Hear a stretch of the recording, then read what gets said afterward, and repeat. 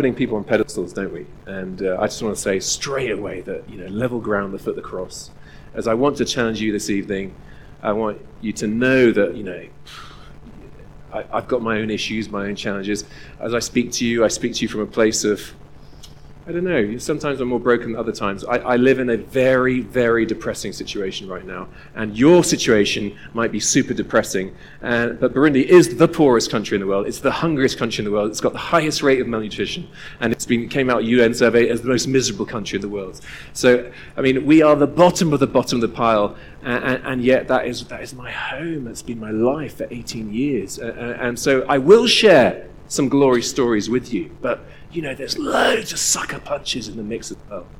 And that's just being real, okay? Because I can't fake it. You can't, you want authenticity, don't you? You don't want fake sort of, bring it on, come to Jesus, and he'll take away your problems and make you happy. And that's a false gospel, isn't it? So let's agree on that from the outset. And this evening, I hope you are encouraged. I hope you are challenged. Some of you need nuking. You need a kick up the backside. Others of you, you're so hurting, you just need encouragement. And if you're in a place of real pain and brokenness, just take the encouragement, okay? That's all you need. I think sometimes we're just so broke, we've had so many sucker punches, we just need to be encouraged. So please, if you're in that place, just listen to the encouragement, and hopefully there's some of that. But likewise, some of us, it's like, 10 years ago, I was so much more in love with Jesus. When we first got married, I was like, bring on the adventure. And then I just settled for a domesticated Jesus, a diluted gospel, a twisting of the truth. And in that very first challenge, some of us, that's me. But in biblical speak, he can restore the years the locusts have eaten. If you think you've wasted the last 20 years in sort of spiritual mediocrity. But please, I really want from the outset just to make it clear that I'm not saying I'm doing it and you bunch of losers, you're not. It's not like that, is it? It's just, it's really tough. I left this morning and I got a WhatsApp message. One of my friends has been arrested. And being arrested in the country I'm from right now is a very scary thing. Is he alive right now? You get regular tweets of dead bodies that just 2 days ago were alive, fathers, usually, leaving behind wives and kids. It's very, very messy, and I've wept in the last 2 years, more than I've cried in the previous 42 years of my life, It's not easy. But Jesus didn't say it was going to be easy, did he? In fact, if it is easy, and I don't think many people in Zimbabwe have an easy life, but maybe there are a few, if you're having an easy life, then I think you've missed it. God blesses us and gives us good things. He is the Father who lavishes his love on his children. But if we sign up to truly follow him, then we become an enemy, don't we, to the prince of this world. And he concentrates his efforts on people who are the bringers of light and life and hope and meaning and purpose in the name of Jesus that we've just sung about. That name of Jesus that is so beautiful, that is so powerful. I was on the plane from Lusaka with an Indian Zambian called Shahil. Lovely guy, passionate about Allah, and full of integrity as we talked. And as we mixed, I'm Arsenal, he's Liverpool, as we mixed talking about football and talking about religion, I think the only takeaway I could leave him really was that from my empirical experience of life in ministry is that that the name of Jesus is so powerful. And we have Muslims that try Allah and they try the witch doctor, and then they come to us and say, will you pray in the name of Jesus? And demons cast out and healing brought, that sort of stuff. That's the name of Jesus that I want to exalt this evening. And often I'm talking in America or England or in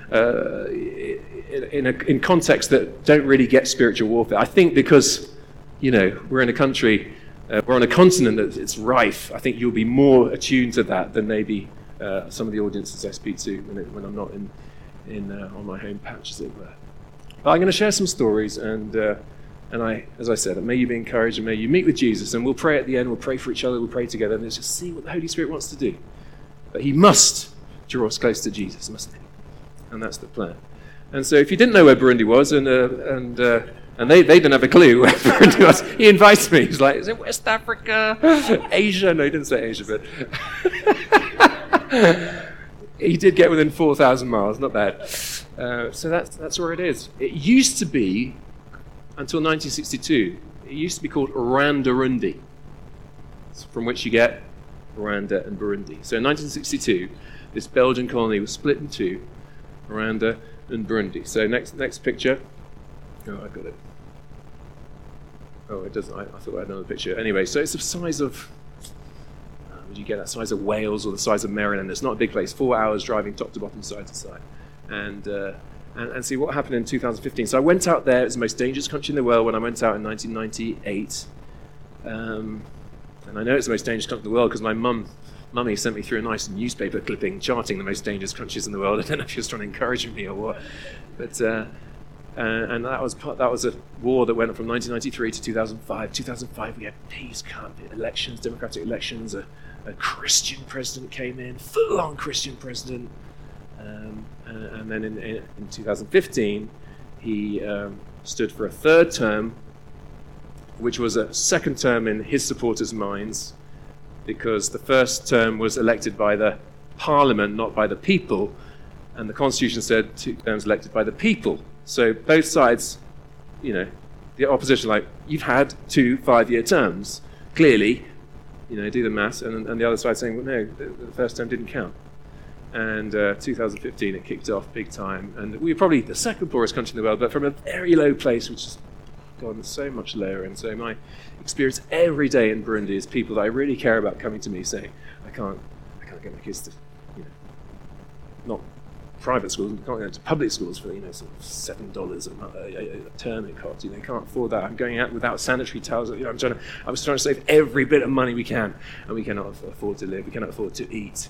We go without food for 2 days so our kids can have one meal at least a day, that sort of stuff. So that's our reality. I know some people in this country are also going through that, but it's very, very grim. And then these guys, they poured out into the streets and they tried to seek regime change peacefully initially, and then it kicked off. And these guys are probably dead now because there was a coup attempt and it failed, and then there's been a mopping up operation, and so that is my context. I'm there with my wife and my 3 children, and some people think we're nuts, but we have the choice. You guys have a choice. Every day we get out of bed and we make so many choices. Some of them are pretty foundational. Some of them are totally inconsequential, aren't they? Like, what did I have in my toast this morning? That's inconsequential. But am I going to choose today to live by faith or to live by fear? That's a big foundation block. And we are choosing to live by faith. And we've counted the cost. And I'm saying that as a father, this is when I, lose the plot, because, I've got my 3 precious young children to look out for. It's tough, isn't it? And I went out there as a single young man, totally expected to die, was ready to die, and then got married, and things didn't really change then, because when I proposed to Lizzie, I said, are you ready to be a young widow? And she had to buy into the reality. How far is too far when Jesus went that far? That's just my logic. How far is too far when Jesus stretches out his arms out wide on the cross? This is how far I've gone for you. And but it does change with kids. And so some people say, come, go back to England, go back, look after your kids. But what's the best thing I can give my kids? It's a demonstration of authentic faith, isn't it? It's giving them their own story. Them developing their own stories. I mean, we come from different sort of socioeconomic backgrounds here, but I think there's so much out there in the world that is more initially enticing and tempting for our kids, isn't it, than Jesus.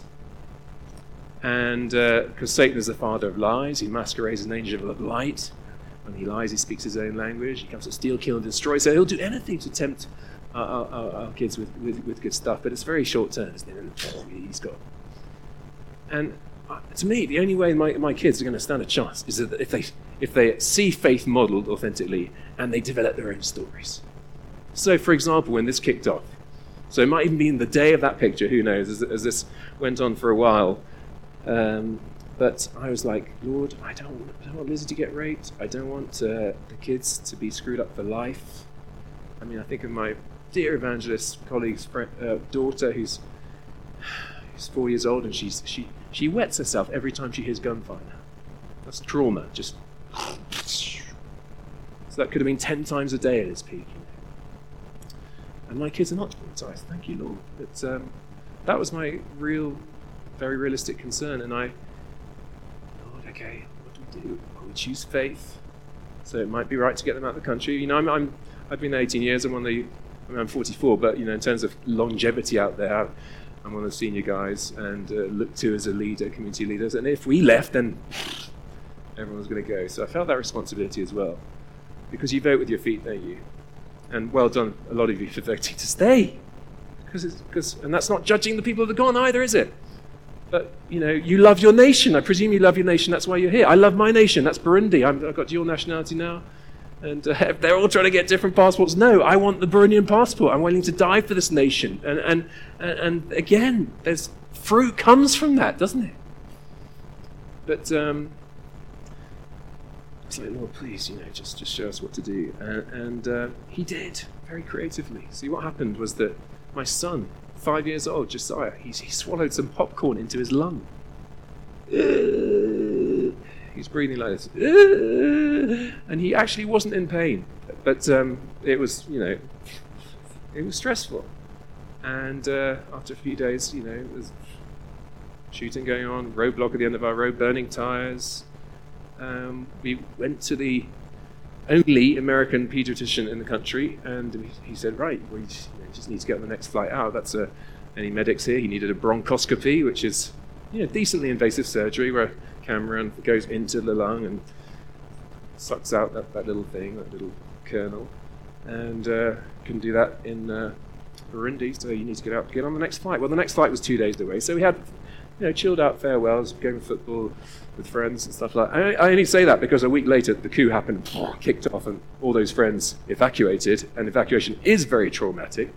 It's traumatic for an adult because suddenly you never see your friends again, across the world, don't come back. And but my kids missed that. They went back to England. Thousands of people were praying for us. And I was able to stay in peace, just doing the work, being alongside my brothers and sisters in their suffering, but not concerned for my family's sake. And he had to finish his course of antibiotics before the operation. And the day of the operation, he coughed it up. And what do you do with that? That's a miracle. I've asked doctors about that. It cannot happen. That's 2 weeks later. It could not happen. It's like, God, it's... And, but I've also wrestled with that. Do you ever wrestle with the guilt of how blessed you are? Because they were back in England and they were given pastors an empty house, they were given a free house, and the Christian school up the road, private school, said, you can come in for free. And so here I am with my family, fine, wished out with free education, free house, and my friends are in refugee camps where it's not so free and comfortable. I really battled with that, the guilt of the blessing. But do you know what? One of the most challenging things Jesus says is, to those who've been given much, much will be required. And I think just about everyone in this room, looking around, would recognize, I've got my issues, but I've got more than 98% of this country. And the problem is that Satan's so clever, he always gets us to compare upwards, doesn't he? So I'm always lacking because I haven't got as much as that next person. And, that's the way he steals our joy so easily. And the biggest gift that Burundi has given me is the gift of gratitude. And grateful people are happy people. And joy is much deeper than happiness. And happiness is very fleeting. But you can have that base level joy that can defy circumstances. Jesus, you feel the joy before him. It endured the cross, scorning its shame. You can see beyond the immediate suffering. And, so I want to challenge us and encourage us tonight, and I just fire out these verses, and I hope that they just ram home. This is actually, Rwanda and Burundi both had that sort of genocide society. That's from one of the genocide museums. There's a map. So Rwanda's about the same size, upwards again, as Burundi, similar size. Tanzania's like Democratic Republic of Congo there. So that's the book. I brought a few. There's just a few that I could fit in my luggage there if you want on the back. And there's 13 films and there's 13 chapters, and they're good for life groups and that sort of thing. But that is where, the concept of how far is too far, Jesus went that far. And you know Romans 8:30, well, that is Romans 8:37. We are more than conquerors, but I think we sung about it, didn't we, just now? Who shall separate us from the love of Christ? That's verse 35. Who shall separate us from the love of Christ? What's your list? Shall trouble, or hardship, or persecution, or famine, or nakedness, or danger, or sword? No! In all these things we are more than conquerors through him who loved us. For I am convinced neither death, nor life, neither angels, nor demons, neither the present nor the future, nor any powers, neither height nor depth, or anything else in all creation would be able to separate us from the love of God that's in Christ Jesus our Lord.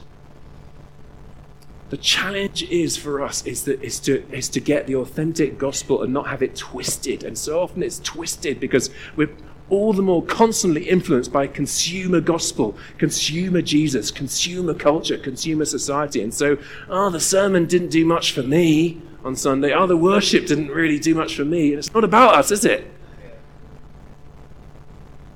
But Romans 8, verse 35 and 37, there is that order.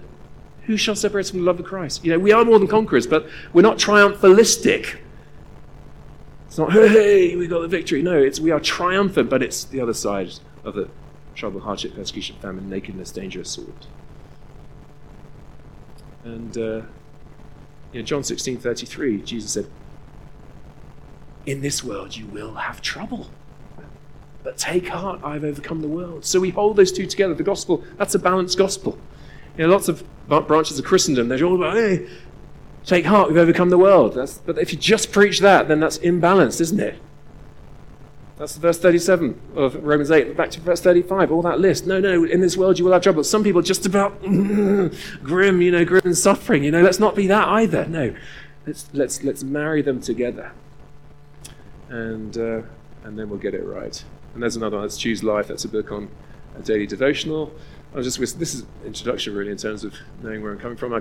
We've set up a charity out there called Great Lakes Outreach. We support 10 local organisations out there like Youth for Christ and Scripture Union and Campus Evangelism and Muslim Evangelism. We've built 3 orphanages, 4 schools, 3 medical centres, of excellence that are the best in their different parts of the country. All the schools are the best in their respective provinces. The first English-speaking boarding school, training up the leaders of the future, the elites of the future. What else? We've reached the unreached people group there, the Pygmies. We pioneered the first Christian AIDS project out there, got a Street Kids project. I mean, the list goes, I'm not saying it all, but all that to say it's been massive, it's been amazing. And I did go out there as a single nut job, and then, I was blessed with a lady to share the journey with, and then these 3 kids come along. And what a blessing they've been. And I never get tired, and I'll tell this story at the men's weekend coming out, so you'll hear it again. But it almost prefaces everything I share. Because that girl, I held her in 1996. And when I was told her story, I was blown away, because she started her life down a toilet. So her mum gave birth. No one knows who the mother was, because she gave birth at the university hospital and threw her down the toilet, and a nurse was about to go to the loo, and she saw this fetus down there in the toilet, and the reason why she wasn't dead, not it, was because her neck was caught in the U-bend. And they reached out, and she fished out this little girl. She got poo on herself in the process. She cleaned her off. She fed her through a straw like a little bird, and she weighed just a few pounds. And then that's her. Beautiful young lady. Isn't that fabulous?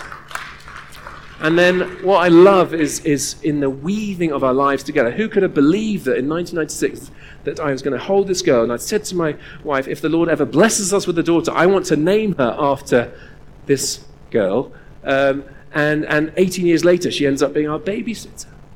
And the reason I called those 2 girls share the same name is that my friend who adopted her gave her the most beautiful name. Hands down. Grace. Because that's my story, and I think it's most of us, if not all of us here this evening. It doesn't matter whether they're multi-emerging rapists, pillaging idiots in Central Africa, or very self-absorbed people here in Harare. It doesn't matter. God reaches down, doesn't he, into the pit of our lives, and he picks us up, he cleans us off. He says, you're beautiful. You're made in my image. I love you. Now come on, live for me. Grace. all in response to what he's done for us. That he took the filth on himself, our filth on himself in Jesus. And, religion, and there's so much religion in the church, isn't it? And Jesus was against religion, wasn't he? He reserved his fiercest criticisms for religious people who missed the fact that it was about relationship. And religion is trying to get out that pit ourselves and work our way up. But, that's impossible. You cannot get out of that pit. She couldn't get out of the toilet. Help had to come from outside. And that's Jesus, God with flesh on, who comes down and he bridges that gap and he does the work for us. And in response, we give him all grace. Isn't that stunning? And Grace, actually, part of her story was that she was completely deaf from birth because they overdosed on the antibiotics they put on her umbilical cord because she'd been in the feces. And so she was completely deaf. And then aged 9 months, a pastor came and anointed her ears with oil. And when he anointed her ears with oil, she just started screaming. She screamed and screamed and screamed for 3 days. And they're like, what's wrong with Grace? It was only on the third day when the other kids in the orphanage slammed the door shut and Grace on the bed that they realized it's because she was screaming because she'd been healed. And she's now living the dream. She's on scholarship in America studying journalism. I mean, isn't that God? That's the God of the impossible. Love it. And this is my colleague who I'm handing on the ministry to. He's the most amazing man I've ever met. And I have the privilege of working with lots of amazing people. I mean, I think when you had your wife or your mother, raped and then kids killed and that sort of stuff, and you're still in the game for Jesus. I haven't been through that stuff. And so I get the privilege of suffering alongside, coming alongside people, incredible brothers and sisters of faith. And this is the man that, what a dream is that I get to hand on the ministry to someone who, this is not false modesty, who is way more capable than me. Trained as a lawyer, never practiced law. The Lord nailed him to start an indigenous missionary movement out there in Burundi, which he's done for the last 12 years, and he's handed on that ministry, and he's coming in to take my position so that I can go off and have a quiet life somewhere else. And one of the many things we do, I thought there was going to be a picture of it. Well, we did this last month. We've done it for 12 years in a row, is that each August, for 2 weeks, we send out hundreds of youngsters, evangelists. They're just young people that are keen to tell people about Jesus. And they go out into the bush, and they cast out demons, and they heal the sick, and they get beaten up, and they do the modern-day Acts of the Apostles. We read about that stuff, and sometimes through our lack of experiential reality of that, we construct a theology that says that was for the apostolic era only, or for the advancement of the gospel in unreached areas. But these guys go out there and, literally just about any miracle in the book of Acts, I can just separate, but instead of that, but Ukirasazi or whichever part of the world. And we've probably seen 1% of Burundi come to Christ through that. We've probably seen 100,000 people come to Jesus through doing that for 12 years. In one incident, so this is the sort of stories that I didn't want to do Shahil's head in on the plane today as we were talking. But it's like in one incident, this lady was like, F off, we don't want to hear about your Jesus. And they're like, all right, easy. And as they retreated, she said, oh no, come back. I'll let you talk to my village, but first of all, show me Jesus' power. So here's this demon-possessed girl, heal her. So what she was saying was, don't just talk a good power. Don't just talk a good game. Show us the power. And so they gather around this girl that the whole community knew was demon-possessed. And they prayed over her in the name of Jesus. All those different voices were identified and cast out in the name of Jesus. And a few minutes after that lady was saying, F off, now she falls to her knees with 20 other people in the village and gives their life to Christ. That's our Jesus again, isn't it? Not this summer just gone, but last August, so what's that, so 14 months ago, a woman in hospital, her son was pronounced dead. And as you'll have probably heard, the woman starts wailing, this horrific wailing of mourning. And one of our evangelists in the hospital heard, and he rushed in there. And, they covered him with a sheet, taking out the tubes. And he just felt led by the Spirit to speak life back into that body. And he declared life, and this boy came back to life. And 40 people in the hospital on the spot gave their lives to Jesus. That's our Jesus, isn't it? So yeah, there are glory stories, but there's also the sucker punches in the mix. I've got to share both with you, haven't I? But as we're part of the worldwide body of Christ, wherever I go, I say, please will you pray? So can you just help me with that? One there. Could you stick that on that row? And you don't have to sign this up. But if you stick your email down, can you just pass it to the first row, this first person? Don't stick your email down if you don't want to. But if you do, the benefit I get in leaving, wherever I go and preach, I just say, can you pray? We are literally the bottom of the pile. I mean, where would Jesus want his troops? He wants them everywhere, but he really, really, really wants people there. And so in me coming, you never knew about Burundi. What is Burundi? Is it a piece of cheese? And now you realise it's a country. And now you realise it's brothers and sisters. And you can be a part of the redemption of the world beyond this country, which also needs masses of prayer. And we get the privilege of sharing that. So just pass it on if you're too busy, got too much stuff to pray for, but if you can, wonderful. I think this is the last photo. Yeah, it is. That's the last photo of that girl you saw me with. Woman, sorry. That's giving you an idea of the sort of stuff people have been through, because she was given the choice of how to die. She could choose to be macheted to death. She could choose to be macheted to death, or clubbed to death, or if she had £5, she could buy her bullet. And she didn't have £5, so she chose to be clubbed to death. And she was cracked on the back of the head and fell into this mass grave. 8 of her family were already dead in that grave, and she was buried.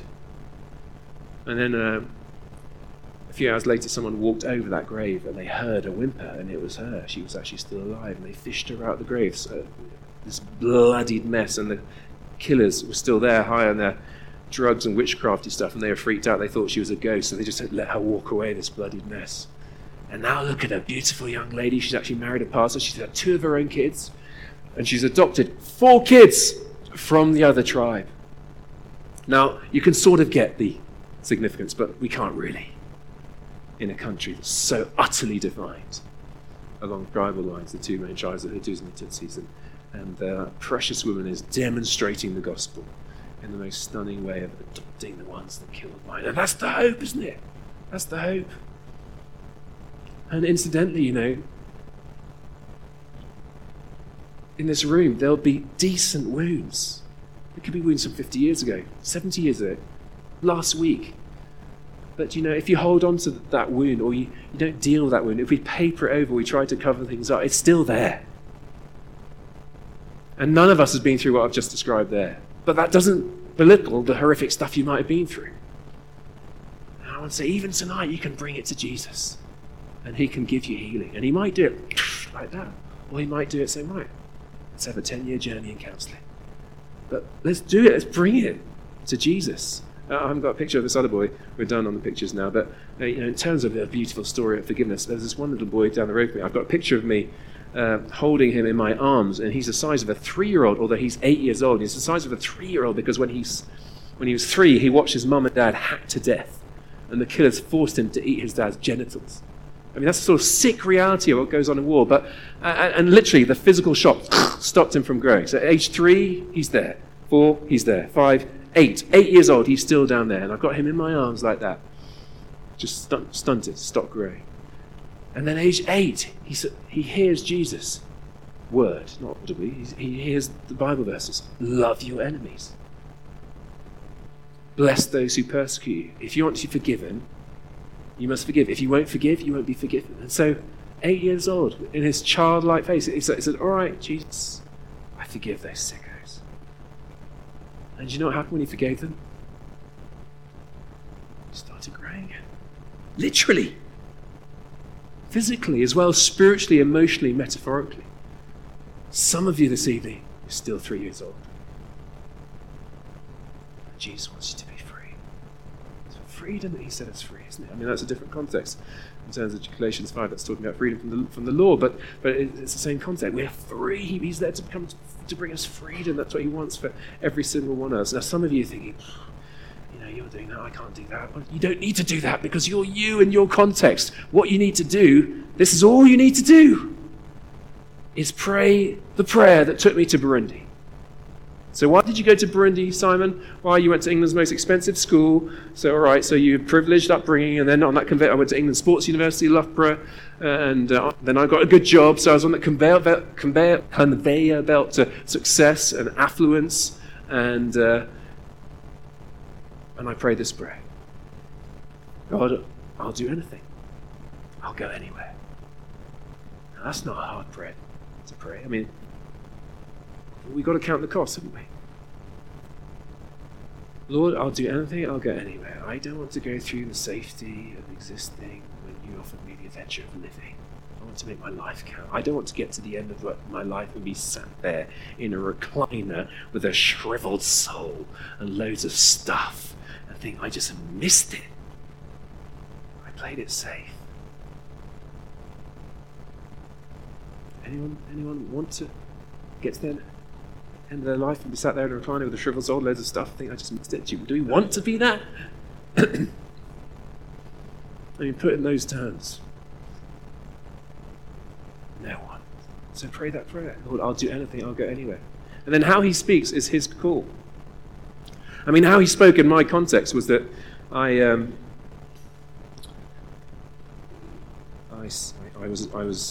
took time out of that job. I did a 1-year preaching course in London. And throughout that year, I was saying, bring it on, Lord. I'm single. I'm available. No strings. I'll do anything. I'll go anywhere. I don't want security. Because security is a mixed blessing. Because when we're secure, then we don't need to trust in God. Amen? That was a somewhat lame amen. But you know, it probably was because we do want security, let's be honest. But then when we put our security in our stuff, then let's call it out for what it is. That's idolatry. And I know, and I say this for humility, I know you have been stripped of a lot of that stuff. And that's very painful even to hear. But you know what? Maybe the stripping is what will actually draw you to Jesus and move beyond the domesticated, diluted version. That's the best prayer you can pray in the world. I'm in. You went that far? How far is too far? I'll do anything. I'll go anywhere.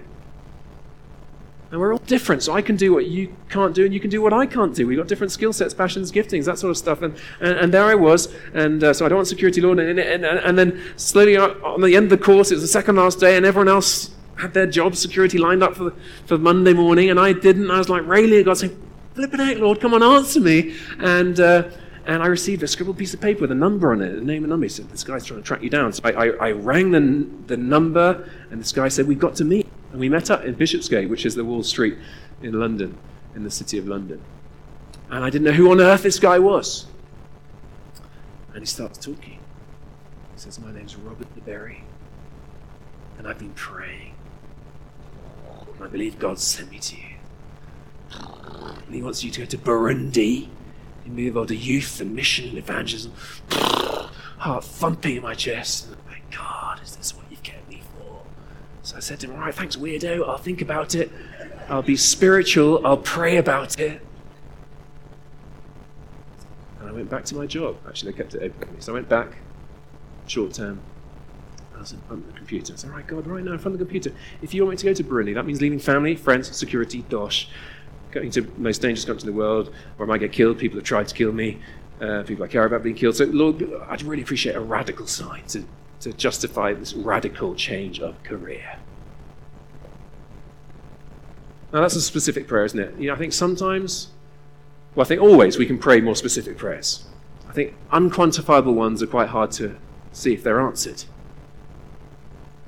Anyway, in his mercy, Lord, give me a radical sign, please, to justify this radical change of career. The phone rings.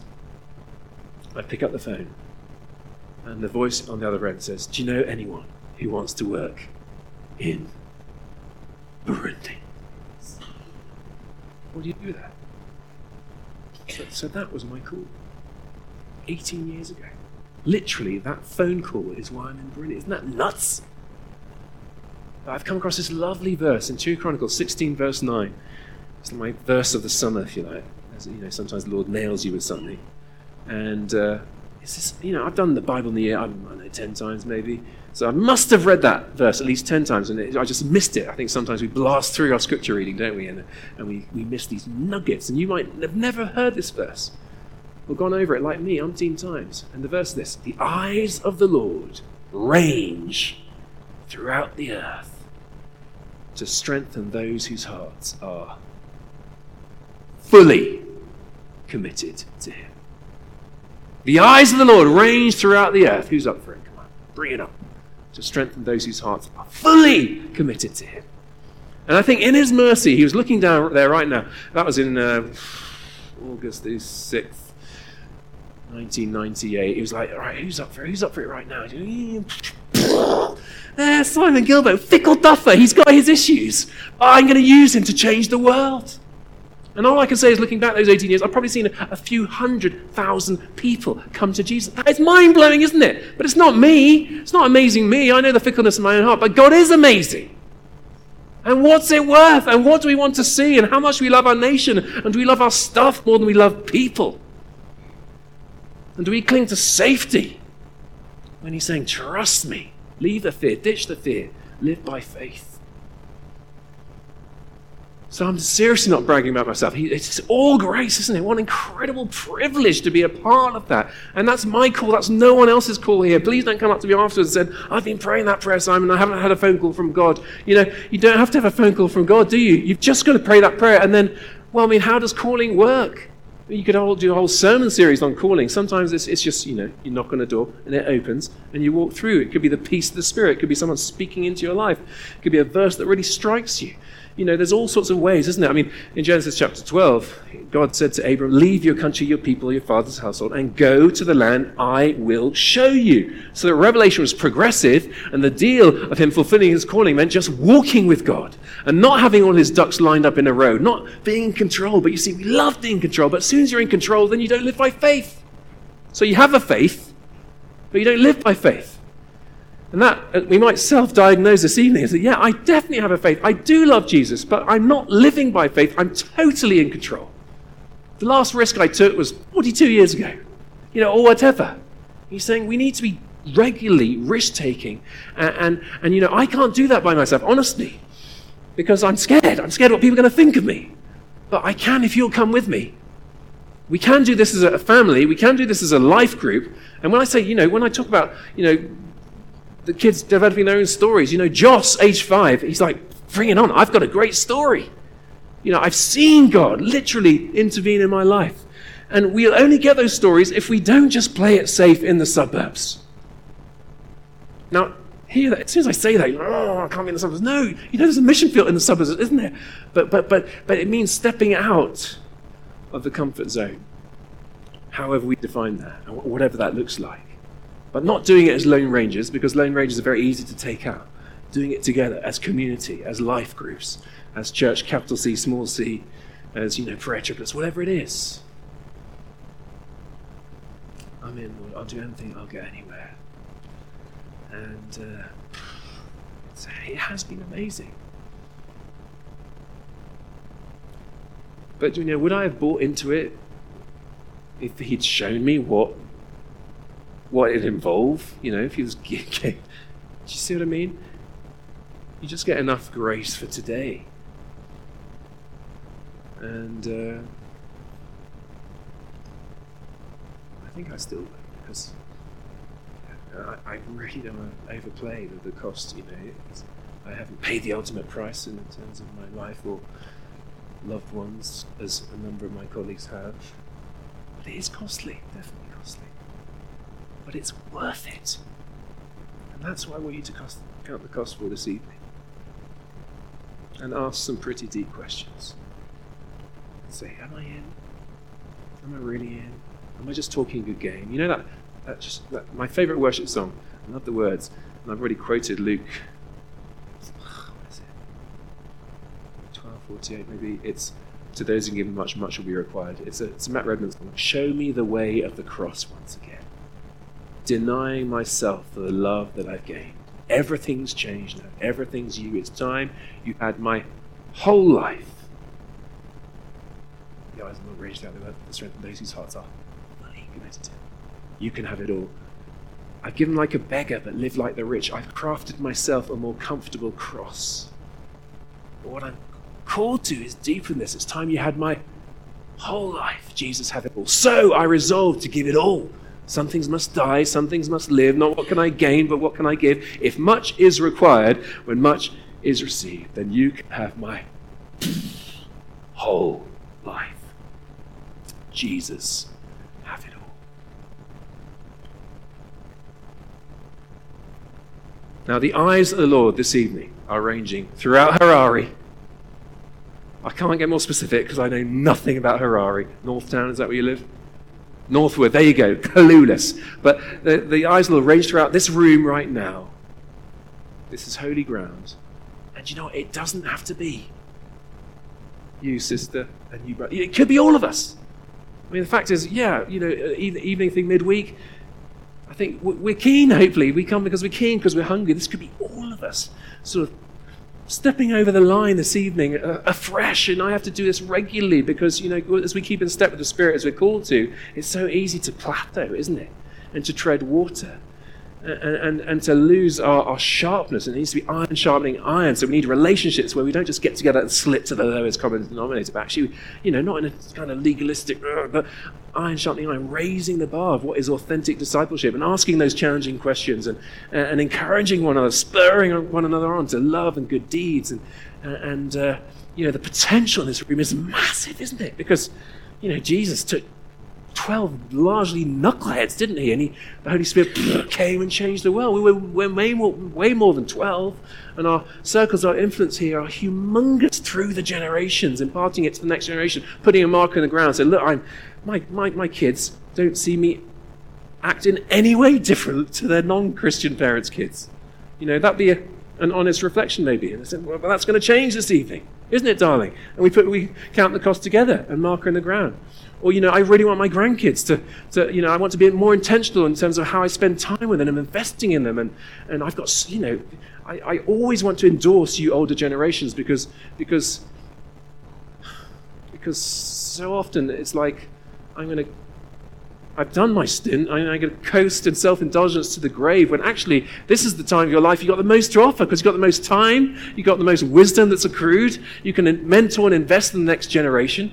And I love sharing the story of my granny, because she's a good challenge for me, and she is one of my heroines. So, my granny, when she was 83 years old, having gone out to Burundi in 1939, and they spent most of the time in Rwanda, but when Grandpa died, they retired by this stage in England, but once he died, and often the bloke gets the credit in one of these relationships, which is wrong anyway, but Grandpa had translated the Bible and founded Scripture Union in Rwanda and built the best school in the country. So those are their three life works, really. But he got the credit. But when he died, Granny's like, she's 83 years old. She says, in England, you're just going to stick me in an old age home, whereas in Rwanda, I'm an umukechuru.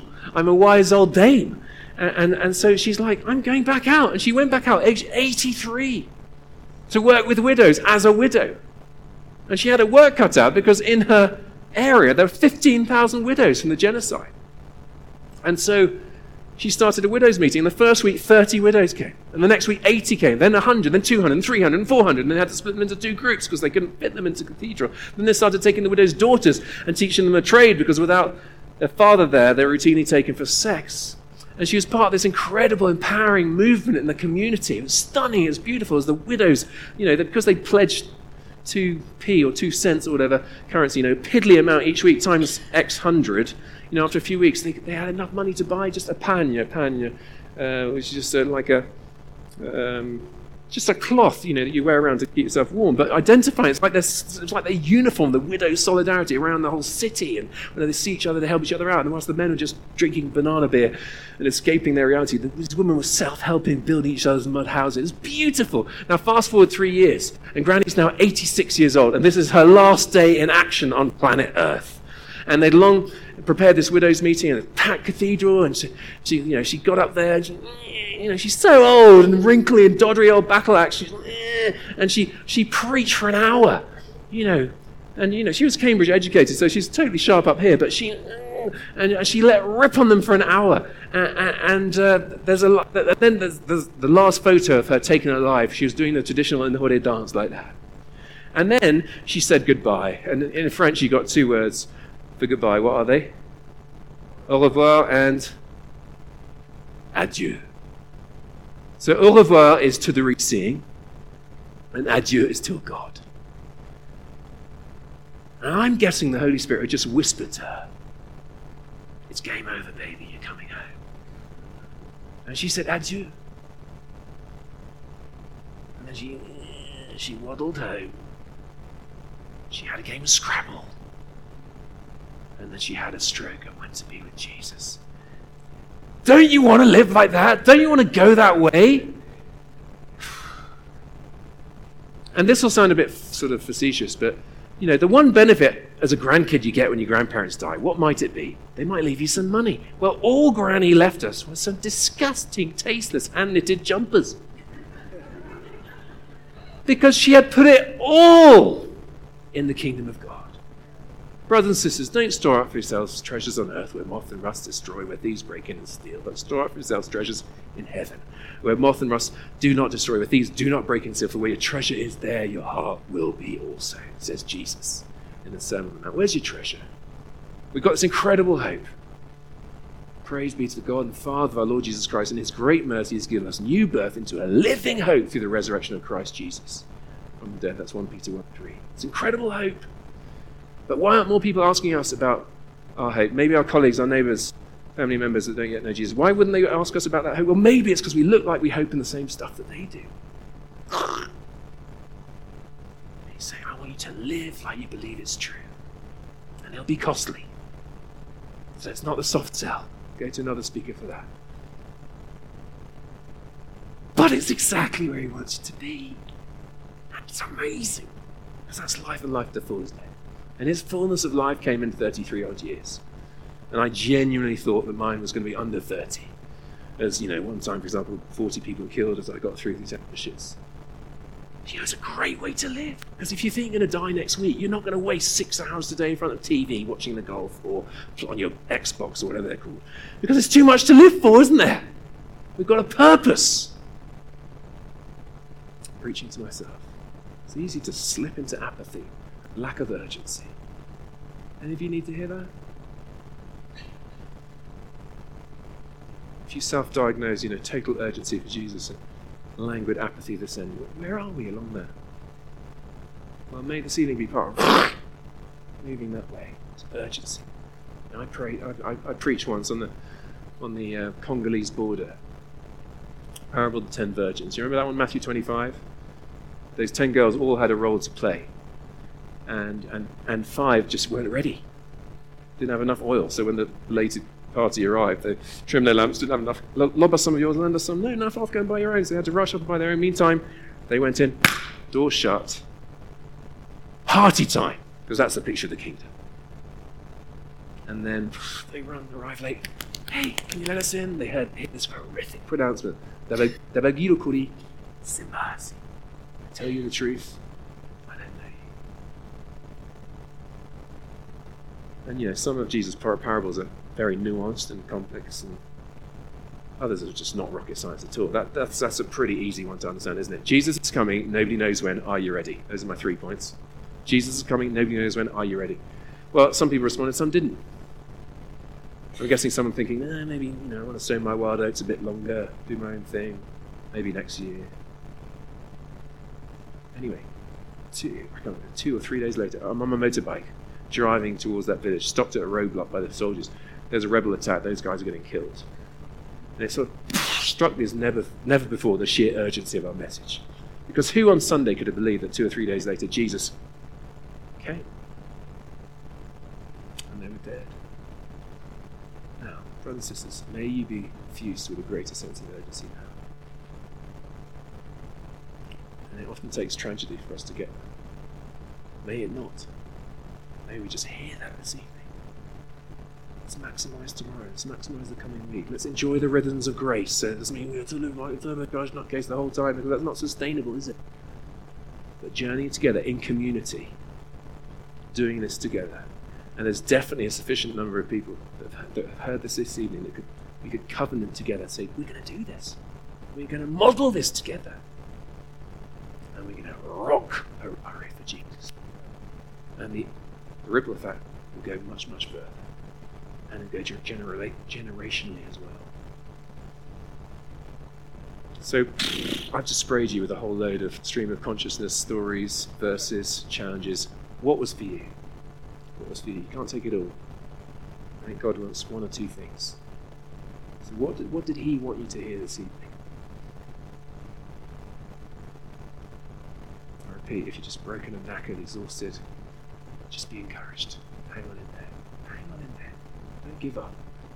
He's worth it. Take him some knocks. Don't doubt his faithfulness. I get my kids to memorize scripture, and one of the verses they know is 1 Thessalonians 5:24. The one who calls you is faithful, and he will do it. The verse we've learned this week, and we don't do one every week, I misrepresent. The verse we've done this week is Isaiah 26, verse 3.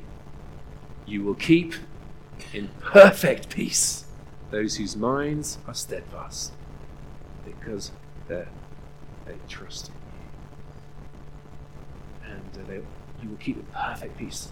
Perfect peace, that's shalom, shalom. And why am I teaching them that? Because every day I wake up and I'm not naturally going to experience perfect peace in Burundi. Why would I? That's not very peaceful. And so that's what I go back to. And you might never see me again. That's totally fine. See you in glory. Let's get there and say, we gave it all we had. Let's model it to the next generation. Let's start reprioritizing what we've got.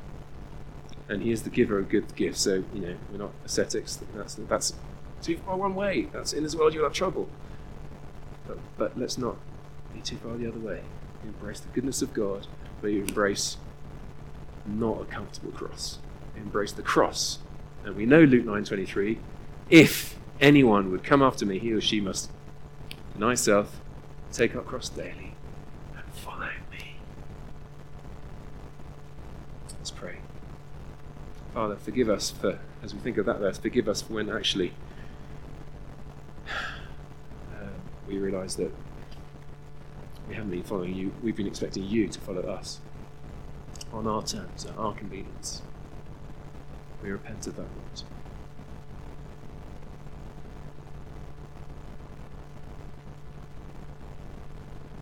Last week's verse that we taught the kids was, you'll know this one, Numbers 6:24 to 26. We just want to bless everyone the whole time. Everyone who comes into our house, we speak this over them. The Lord bless you and keep you.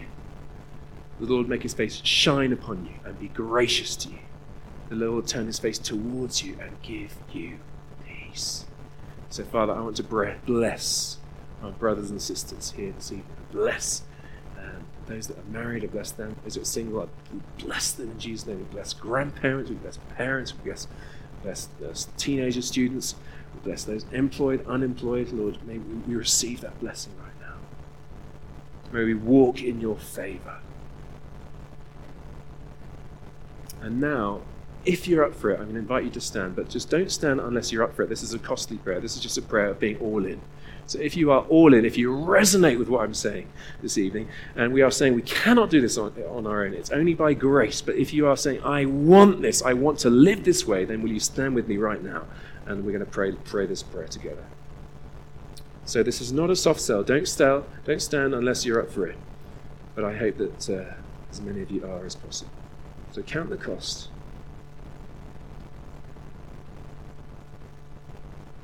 Let's lift our hands to God. Come, Holy Spirit. You're so welcome here.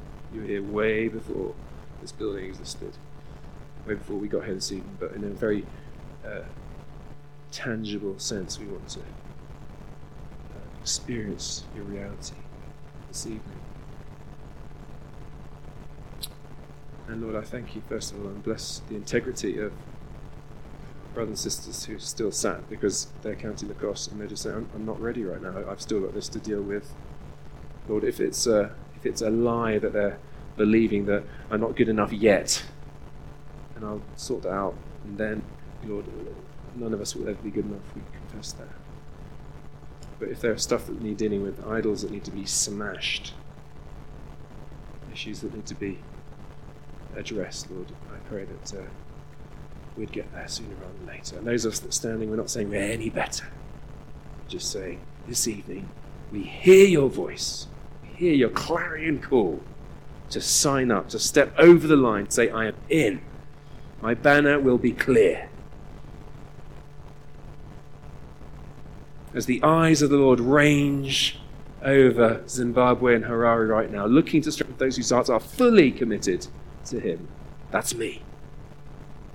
So I give you my life. I give you my past, my present, my future. I give you my depression, my despair, my anger, my dashed dreams, my disappointments, my hurts, my bitterness. I give you all that bad stuff. I give you the good stuff, the longings, dreams, the hopes, the aspirations, the ambitions.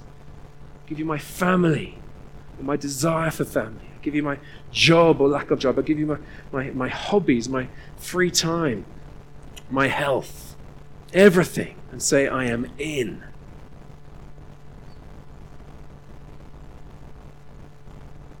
And Lord, would you just seal in us this evening the one or two things that you want us to take home and live out different. Keep pressing in, keep pressing in. And you continue speaking to us. I don't want anyone to leave without what the Lord wants to seal in us this evening. By His grace, for His glory, in His name.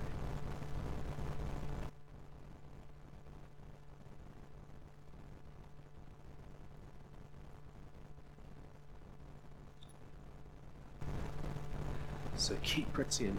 For some of you, you might have to go. If you don't have to go, I think this is a beautiful, holy space to do business with God. You might want to do it with someone. I'd urge all of us to have two questions that we go with it away this evening. Those two questions are, which thing did you want me to take from this? And the other question is, what am I going to do about it? What was for me this evening? What one line, one scripture, one challenge, one affirmation, what was it? And what am I going to do about it? And if you came with someone else, wrestle with that. Nail it so there's a practical outworking in this evening. Be accountable for it. You might want to pray with someone. You could come to the front if you want one of us to pray with you. There's freedom in this place. But as we have a couple of songs now and a chance to respond, would you continue to manifest yourself amongst us? We love you, Jesus. Jesus, Jesus, precious Jesus. Thank you, Lord. So, do respond.